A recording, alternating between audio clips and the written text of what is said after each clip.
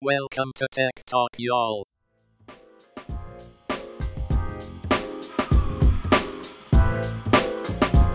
Hi, and welcome to Tech Talk, y'all. Season 11, episode 285. I'm Adam Walker. And I'm Sanjay Park. And we got a great episode for you today, as we do every week. We are going to start out with a few He Who Shall Not Be Named articles. I apologize in advance, but it must be done because it's in the news and it is probably important to be aware of. So listen, let's just dive in. I'm ready to go. Yep, let's do it. You feeling good? Yeah, Okay, yeah, so I'm good. Article number 1, He Who Shall Not Be Named, also known as Elon Musk, names NBCU ad chief Linda, last name I can't pronounce, as Twitter CEO. Yaccarino? Yaccarino. We're going to go with Yaccarino, according to apologies. Sanjay. Yeah. Apologies to Linda. Apologies, Linda. Yeah, sorry, Linda. Her name. Sorry about that. By the way, every time you say his name and then he who shall not be, I had this foreboding feeling like a new window is going to pop up in our recording studio here, and he's going to be there, and he's going to be there and be like, "Hey guys, I'm here." It's like in Harry Potter, they're afraid Voldemort will show up, so they don't say his name. Exactly. Like, you're afraid he's just going to pop up in Riverside, like, "Hey guys, let's talk about Twitter and Tesla and all the things that I'm doing." I could see that. Yeah. So I will say about the new CEO for Twitter. I think this is a good move considering her vast experience in advertising and all of the advertising dollars that they have profoundly lost. So I think that's really smart. I'll also say that I don't think she's going to have very much control over the company at all. No. But then also it was interesting in the article. It talked about how her team at NBCU is about 2,000 people, that she runs a team of 2,000 people, and now she's running a company of 1,500 people. Yeah. So it almost, in some ways, to me, feels very much like a demotion. Like she has less people working for her. Yeah. She has a better title, but obviously it's going to be highly controlled by the chairman of the board and CTO Elon Musk. So to me, it seems like a demotion in so many ways to me. I really struggle as to why anybody would do this, take this job. Unless she's getting a lot of equity. That's my only guess, is she's getting a lot of equity in the deal, and she's convinced that Elon Musk can turn it around, which I don't think he can.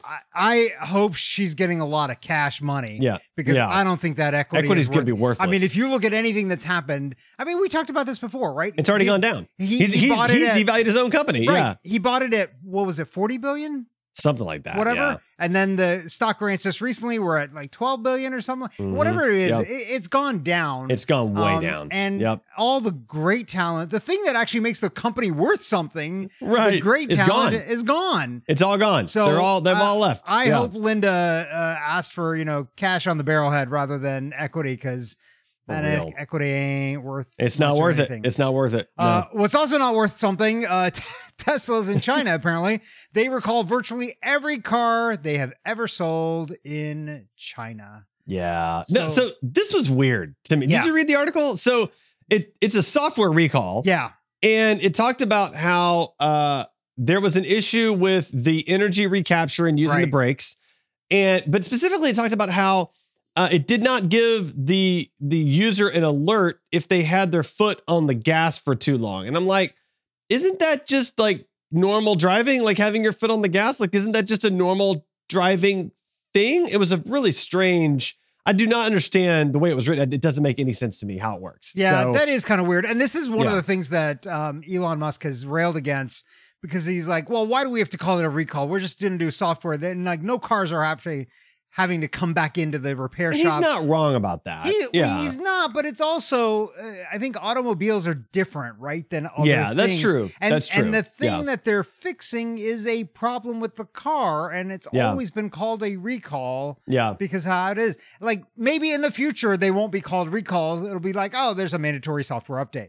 I will say speaking of recalls, and we don't have this tagged in the articles, but there was a Peloton recall for all of their original bikes, and it was related to the seat post having some problem. Only 35 people have been injured. So out of the many thousands of bikes, it seems like a pretty small percentage. But I will say it was maybe the easiest recall I've ever been a part of, because I saw the article, I went to the link on the Peloton site about the recall.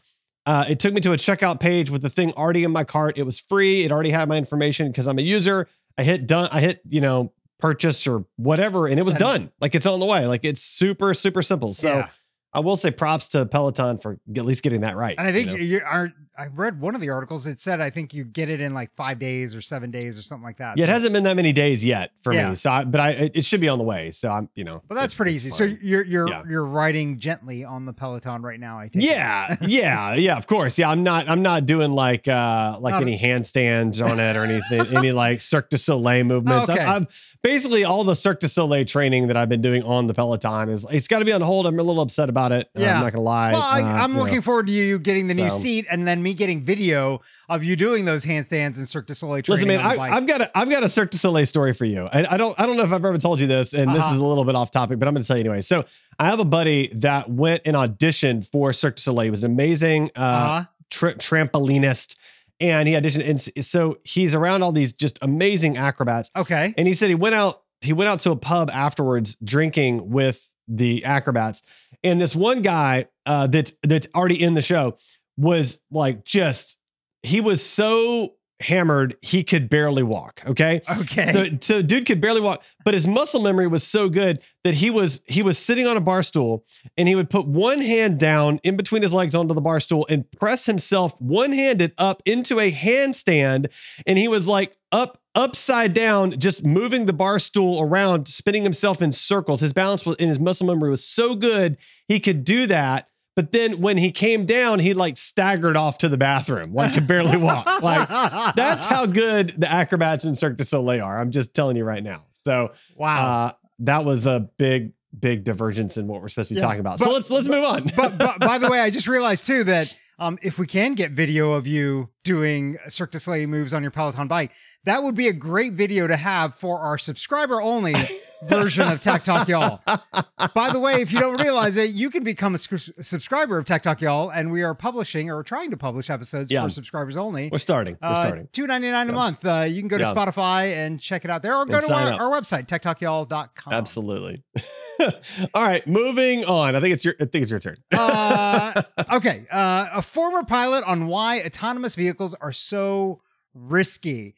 This was an interesting read, right? This was good. So basically her point is, and she's a safety expert. She's a former pilot. She was working for the National Highway Transportation Safety Administration, NHTSA, Missy Cummings. And she basically said that, look, you need to either have the driver completely responsible for everything or not responsible for anything. This whole middle ground business is where people do bad things, right? Because they feel like it'll do everything and it doesn't, and they don't realize when they need to get involved, and bad things happen.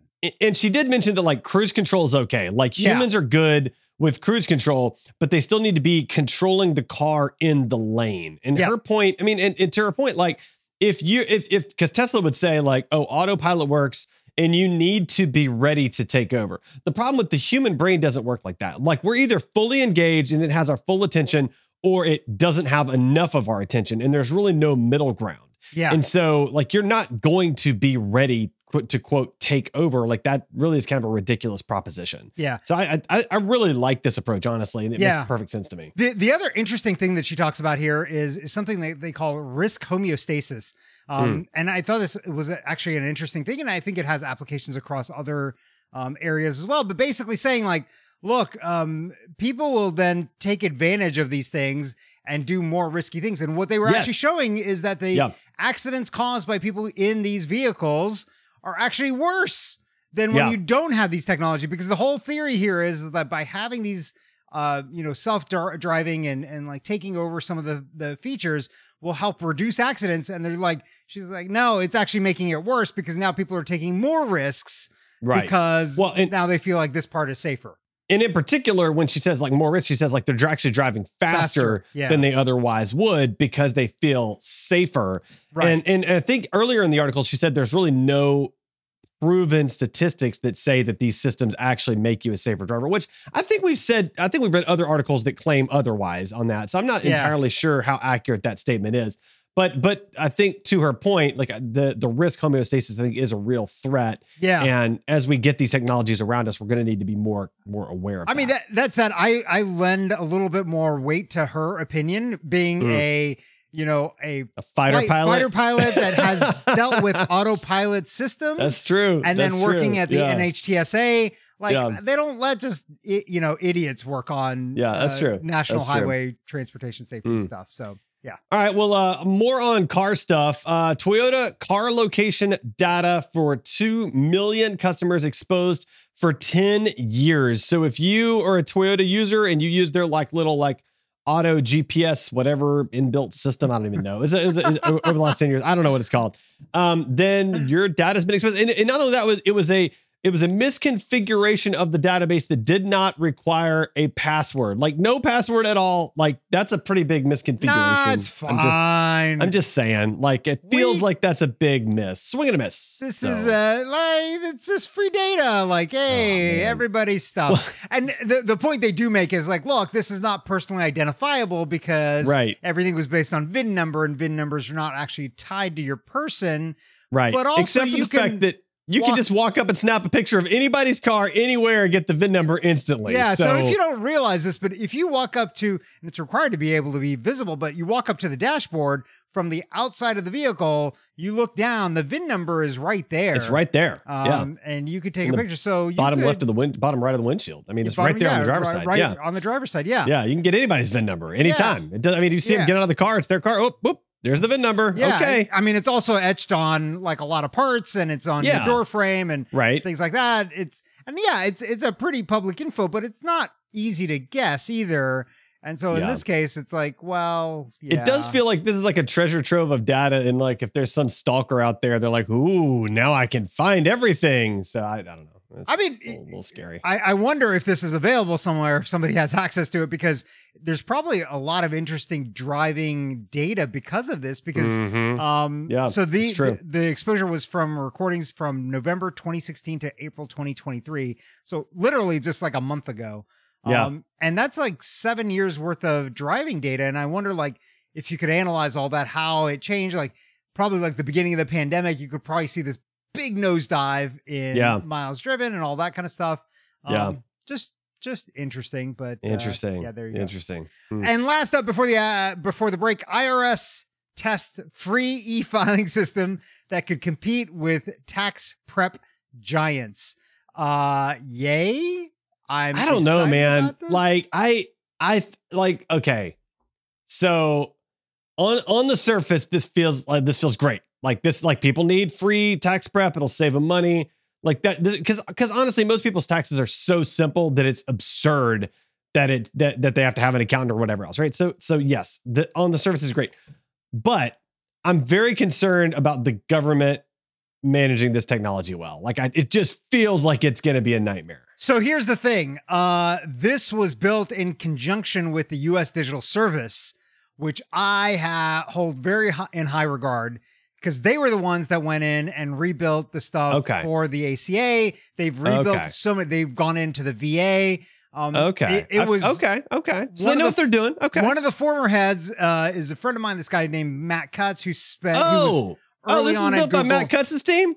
Well, so he's not there anymore. He's but still, he got it set up. Okay. Yeah. So, but it is this group of people that have been in industry and have moved back into government service, or moved into government service for the first time. So it's not just people that have been in government their entire careers. It's people that are actually in industry. So I hope that they are doing the right things. I know there's a lot of chaos in terms of how the tax rules are applied and all this kind of stuff, but I'm hoping, some of these folks like Intuit and folks like that have been lobbying for years and lots of money to prevent this kind of stuff from happening. H&R Block is another one.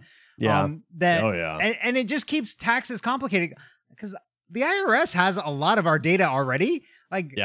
This on a lot of this could just be hey, I logged in, here's how much you owe. You don't even have to type in anything, because they already have a lot of this stuff. It shouldn't be this hard. Years ago, they changed. There was a rule that mandated previously stock purchases and sales.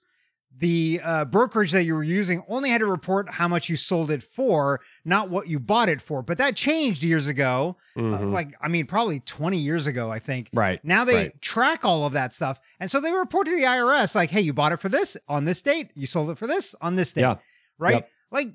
That's just simple math. You don't need me to do any of that stuff. Right. You don't need me to type that in anywhere. You already have the data. Just fill it out and tell me how much I owe. That's all.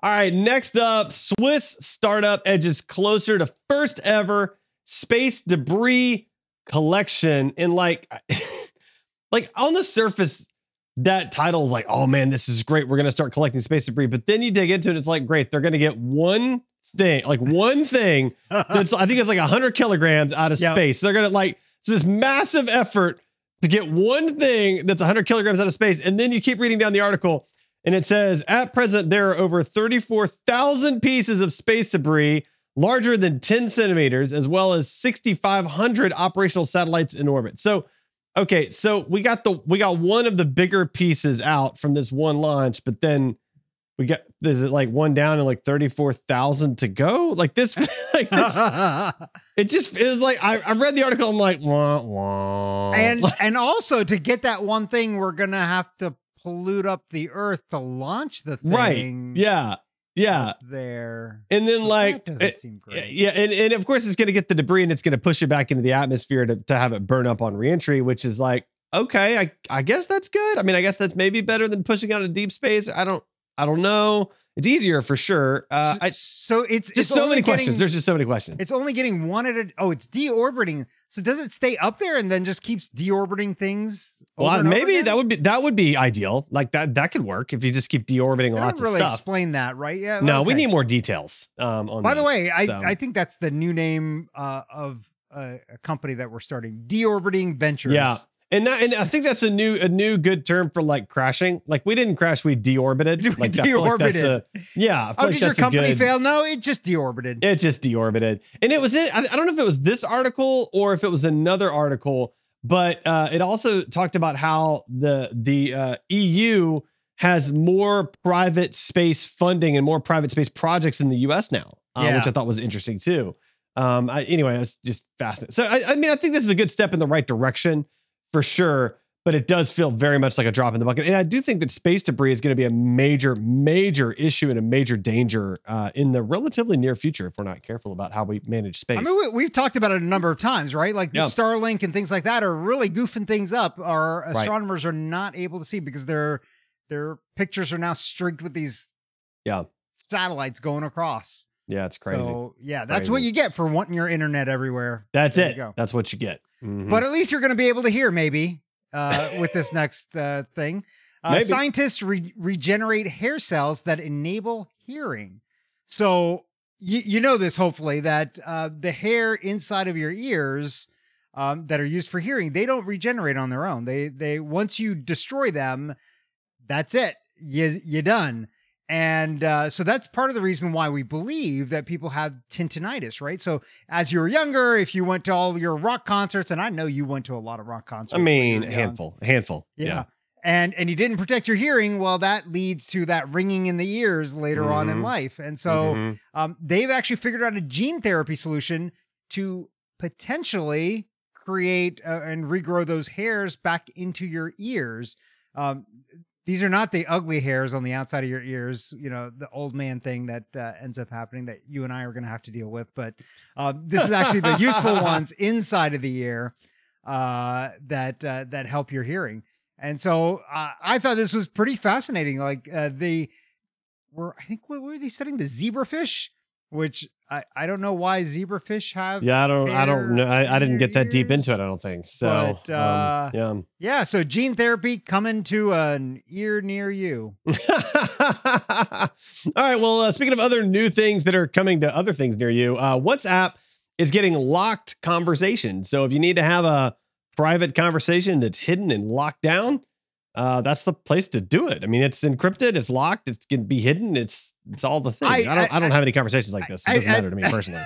At first, I was excited by this because I was like, oh, conversations that I'll never have to see again because they're being locked away. That would be great. No. It's if you want to hide conversations from other people, like super secure. If you're talking about like, I don't know, like super top secret-y stuff, which I'm not. So you're in the wrong circles. I talk about super top secret-y stuff all the time. I mean, I basically just put all of my conversations out on my blog, you know, like just all of them. They're just publicly available on my blog all the time. Yeah. Is your blog like Creed's access to Twitter and it's just a Word doc that nobody has access to? Yeah, that's it. That's it. Yeah. And Ryan is trying to protect the world.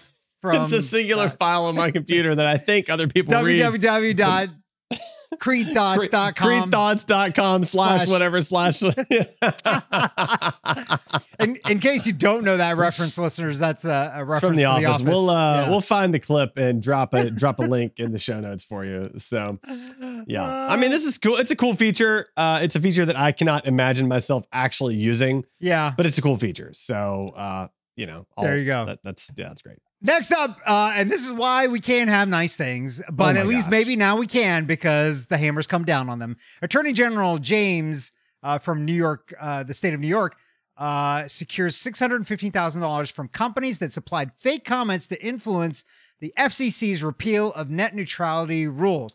We talked about this a long time ago. We did. Told listeners you should go supply comments and say, like, no, net neutrality good. They repealed this because there were millions of comments which seemed suspect. And sure enough, it was suspect. So here's my issue with this. The fine should have been significantly larger. Like, it should have been such a high fine that it almost completely crippled these companies or put them out of business. Like, that's the fine that should happen. It should have been like $10 per fake person they created. Yes. So like $85 million.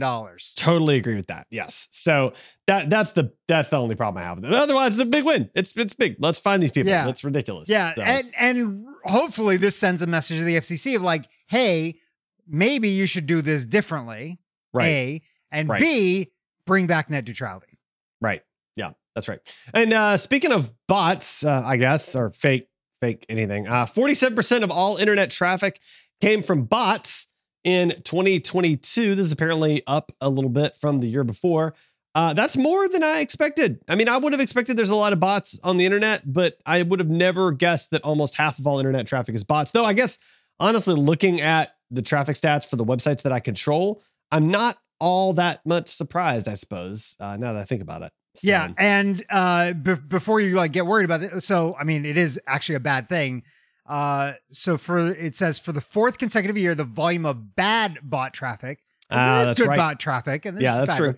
Malicious automated software applications capable of high-speed abuse, misuse, and attacks grew to 30.2%. So if you're wondering why your cost of internet access is so high, right there's the reason why. You are subsidizing the cost of bad bot traffic, which, like, you think about it, if we got rid of 30% of the traffic on the internet, A, it would be faster. B, your cost of access would probably go down by about 30%. That's maybe not fully 30%. Yeah. Maybe 20%. Right? Yeah. Like that would be a pretty penny for me. I'll tell you, man, like bot traffic is actually pretty profound. I mean, as I think more about it. So think about our podcast company, Edgewise.media, right? So it's a small website, very small website, very small footprint, not a lot of inbound links to it. And I think I was on the back end today, and it had over 100 failed login attempts. Yep. So these are bots just trying to hack our site constantly. Yep. And so it's like if they're coming at our site that's tiny with 100 failed login attempts, like imagine the scale of like Facebook and like all this. I mean, it's unfathomable. It's wild. Sites that are actually valuable. Well, yeah, and that actually have like presence, that are that are actually out. Yeah, I mean, it's absolutely wild. So yeah. Anyway, the internet is it's why we can't have nice things. Time for the weird and wacky segment. Abominable snowman. He's not an axe murderer. One of the TAs turned out to be a bot.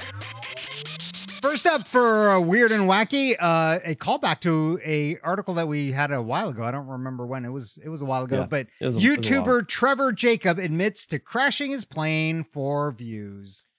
Oh man. Yeah. I mean, is he going to jail? Is this a jailable offense? Oh, for sure. It's a felony. I think it's a felony. Yeah. Ooh, could face up to 20 years in prison. Yeah. So as a reminder, so this guy was, he's in a small plane, and he ends up, quote unquote, having plane trouble and parachutes out of the plane. He, of course, videos the whole thing. There's GoPro on the outside of the plane. There's GoPro on him.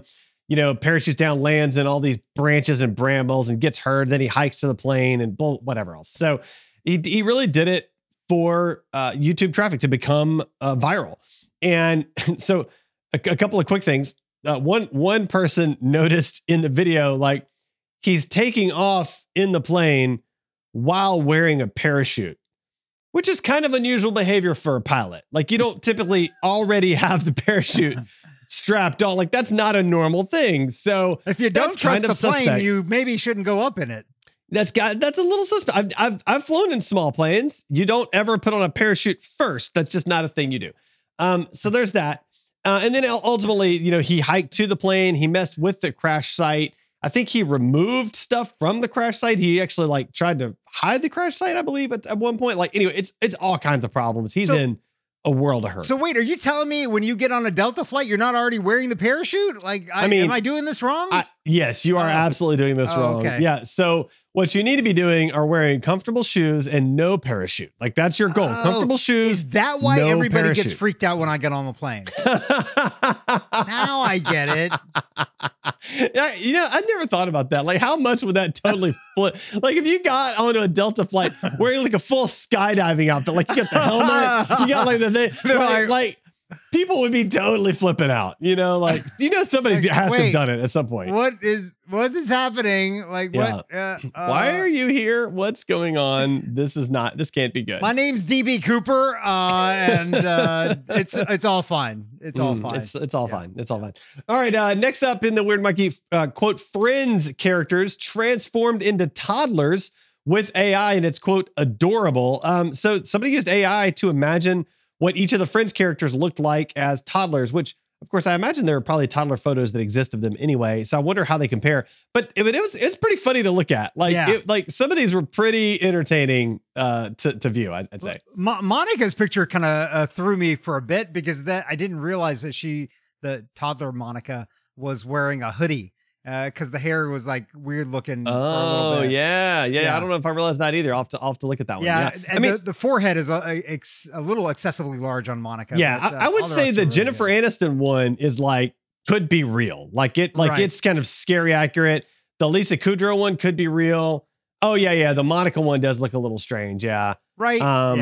Yeah, the Chandler one with all the hair is by far my favorite though. Like, oh my gosh, that's like the greatest. What I really, we've talked about articles like this where they've done things like this, and it's all great and everything, but I can never generate, not that I've really tried that hard, but generate pictures like this. I would really love for them to share the prompts that they're using to be a little bit better. Like, how did they actually do this? Like, what picture did they supply? Be like, hey, create a baby image of this person. Right. How do they do that? Like, that's a great What did you say to get this picture? Because I think that would be much more useful for somebody like me to be able to do things like this next article. Midjourney created fake IKEA bomb shelter furnishings catalog, and it's shockingly convincing. Dude. And it is. It is so like, oh my, it looks absolutely real. Like it looks like I'm looking into a dystopian future furniture catalog. It's like if the Hunger Games had like a furniture catalog, like that's what it is wild. I mean, it's so good. Well, there was one piece of furniture in here. I was like, well, I might want to get that. And it was for super cheap. It was like this red.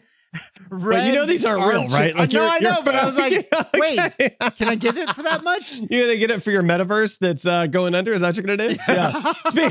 Speaking of, my metaverse is deorbiting. What? There was a new study that came out that talked about how the metaverse has like this unlimited potential by like 2035. And of course, the study was funded by Facebook. So I thought that was hilarious. But anyway, keep going. Yeah, no, there's a chair in there that's like a red stuffed chair, and it was like only 89 euros. And it looked really slick. Yeah. It was the one with the two red chairs in that room? Yeah, the two red chairs. I was like, I saw that photo. I don't think I can buy that for 89 euros. Tech wreck, time to get your tech wreck. Tech wreck. Chicky. Tech wreck. Time to get your tech wreck. Okay, it's tech wreck time. Adam, what do you have for us this week?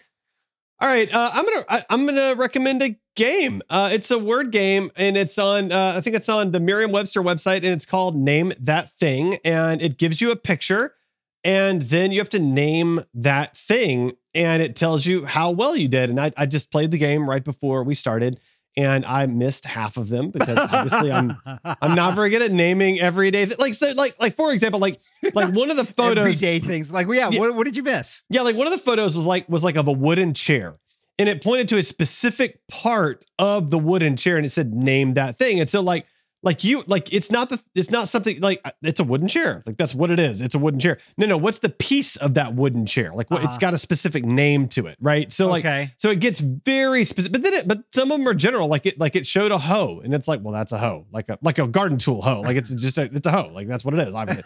So and then it showed like a part of a flower and pointed to like a specific piece of the flower. Like what's the name of that thing? And it's like, I don't know that I remember from biology from 9th grade what that thing is.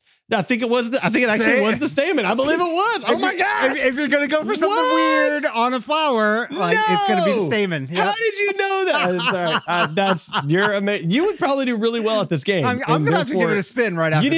You need to go give it a spin. It's a fun little game. So that's my it's a good way to waste about 30 seconds of your time and make you feel significantly dumber than you did previously. So, which is probably good for me. So, sorry, Sanjay, what's your tech rec? So on the other end, and we didn't coordinate these. This is a website. This word does not exist. Now we've talked about these things before, like this face or this person does not exist. Well, somebody has come up with words now that don't exist. No. And you go on this site, and the front page of this will create a word and then a definition, and there you go. Now here's what's interesting.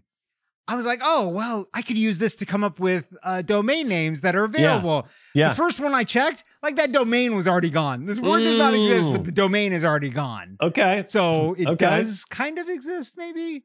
By the way, so the definition I've got right now is Willacinate. Willacinate. Okay.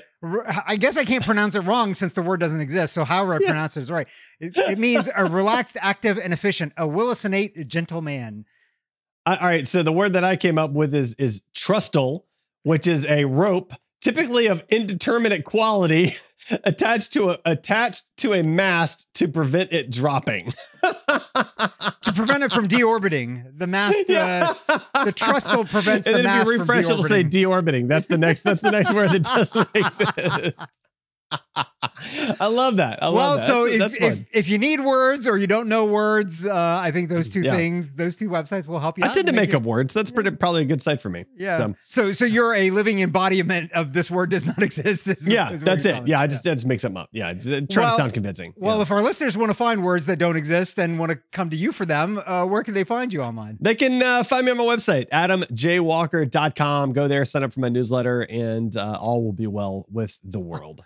How about you, Sanjay? They can go to sanjayparekh.com. That's SanjayParekh. I don't think I've ever spelled that out, and people might not know how to spell it, but yeah. That's true. Yeah. Go to my website. I won't lie. I have to remind myself how to spell your last name like every time, like mentally. I don't know why. It's like I have to go. You don't have muscle memory like the Cirque du Soleil person. I'm so like I've never told you this before, but it always makes me so nervous that I'm gonna spell your name wrong for some reason. Like I don't know why. So I will spell it out. I know what it is. I've spelled it out so many times, and I will still go to your website and double check almost every single time.